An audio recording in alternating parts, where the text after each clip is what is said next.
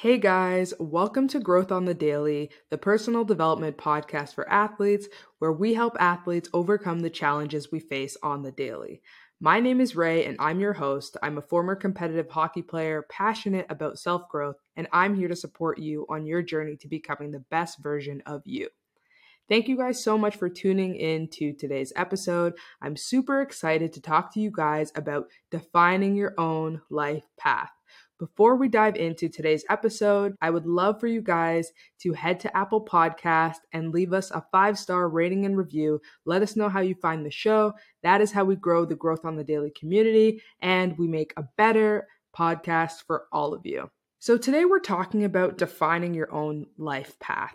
And I really wanted to talk about this topic this week because I've had many conversations with athletes, current and former, of all levels, age groups, and sports. And the one thing that I can say is definitely common is the choice to pursue a professional athletic career and where that mindset comes from. But also what I found is if it wasn't a professional athletic career that they were trying to pursue, it was some other predefined path as well. Navigating that can be very difficult. I think there's a lot of different factors that come into play here.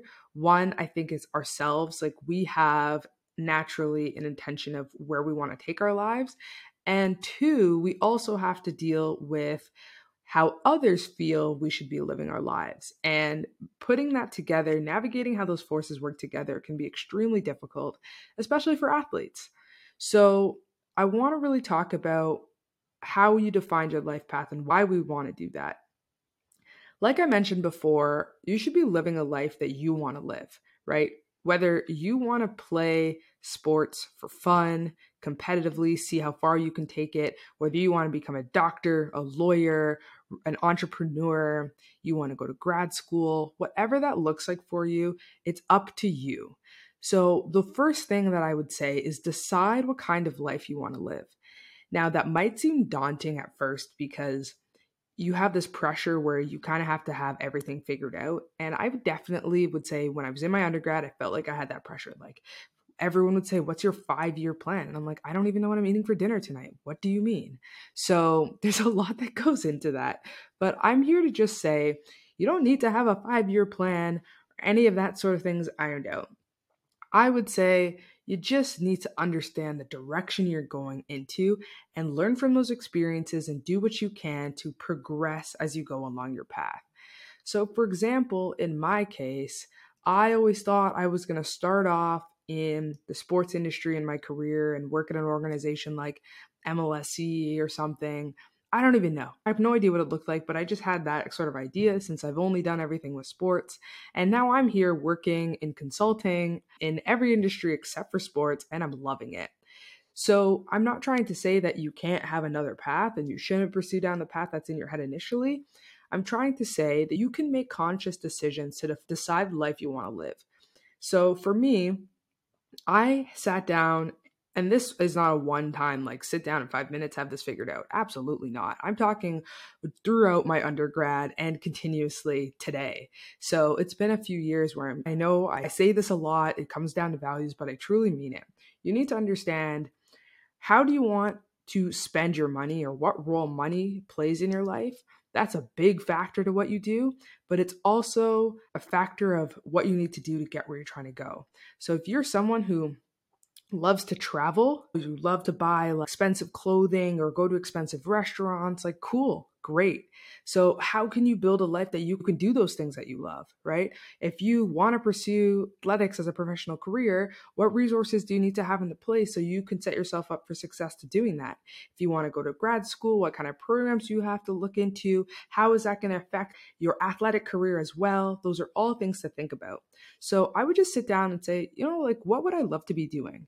And take this from a point of curiosity. You don't need to know that, like, I want to work for company X or I want to do this job, but just make a choice and start with like a field. So for me, I started with consulting, and I wanted to do consulting for many reasons. One is because I didn't know in terms of like industry what I wanted to go into, but I also wanted to help people and really progress my development at a rapid rate.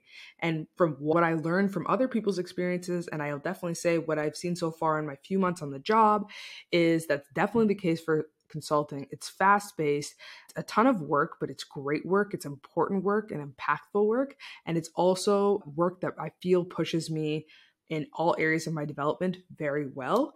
So I've loved this job so far, and I think it's really helping me navigate where I want to go.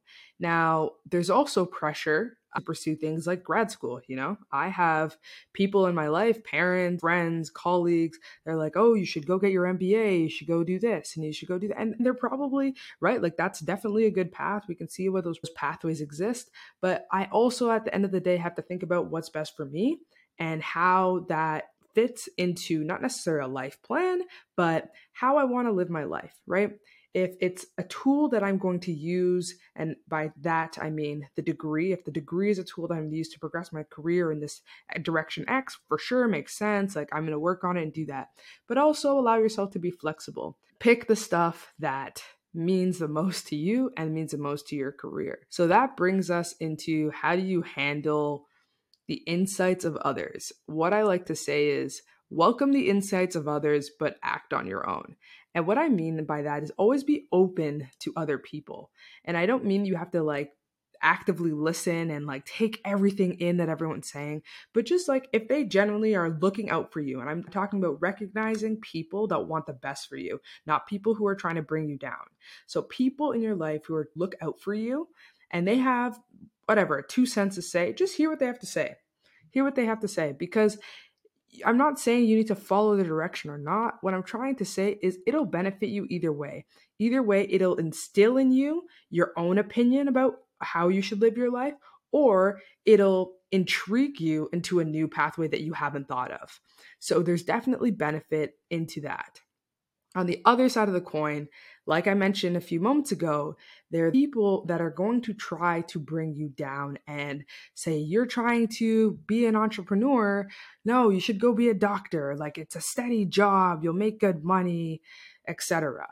There's a lot about that. On the sports side, you might have pressure to, pursue a professional athletic career where, you know what, you've done this for 20 years and you're not really feeling it anymore. Like, it hasn't had the same role in your life as you wanted it to have. Like, maybe you're curious about other things, but you might feel pressure because your parents put like all this time, money, resources into your development, and you might feel like you owe people.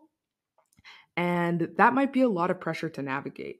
So, what I would say to that is, remember one thing: everybody who is pushing you in a certain direction to be better for yourself, like, I'm talking in a positive direction, they want you to be happy and successful. That is what they want.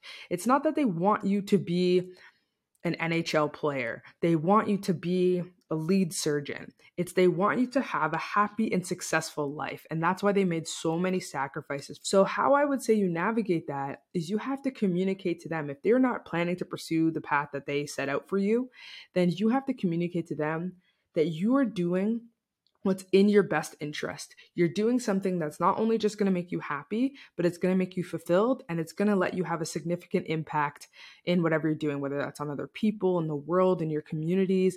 And that is successful, important work, whatever that looks like.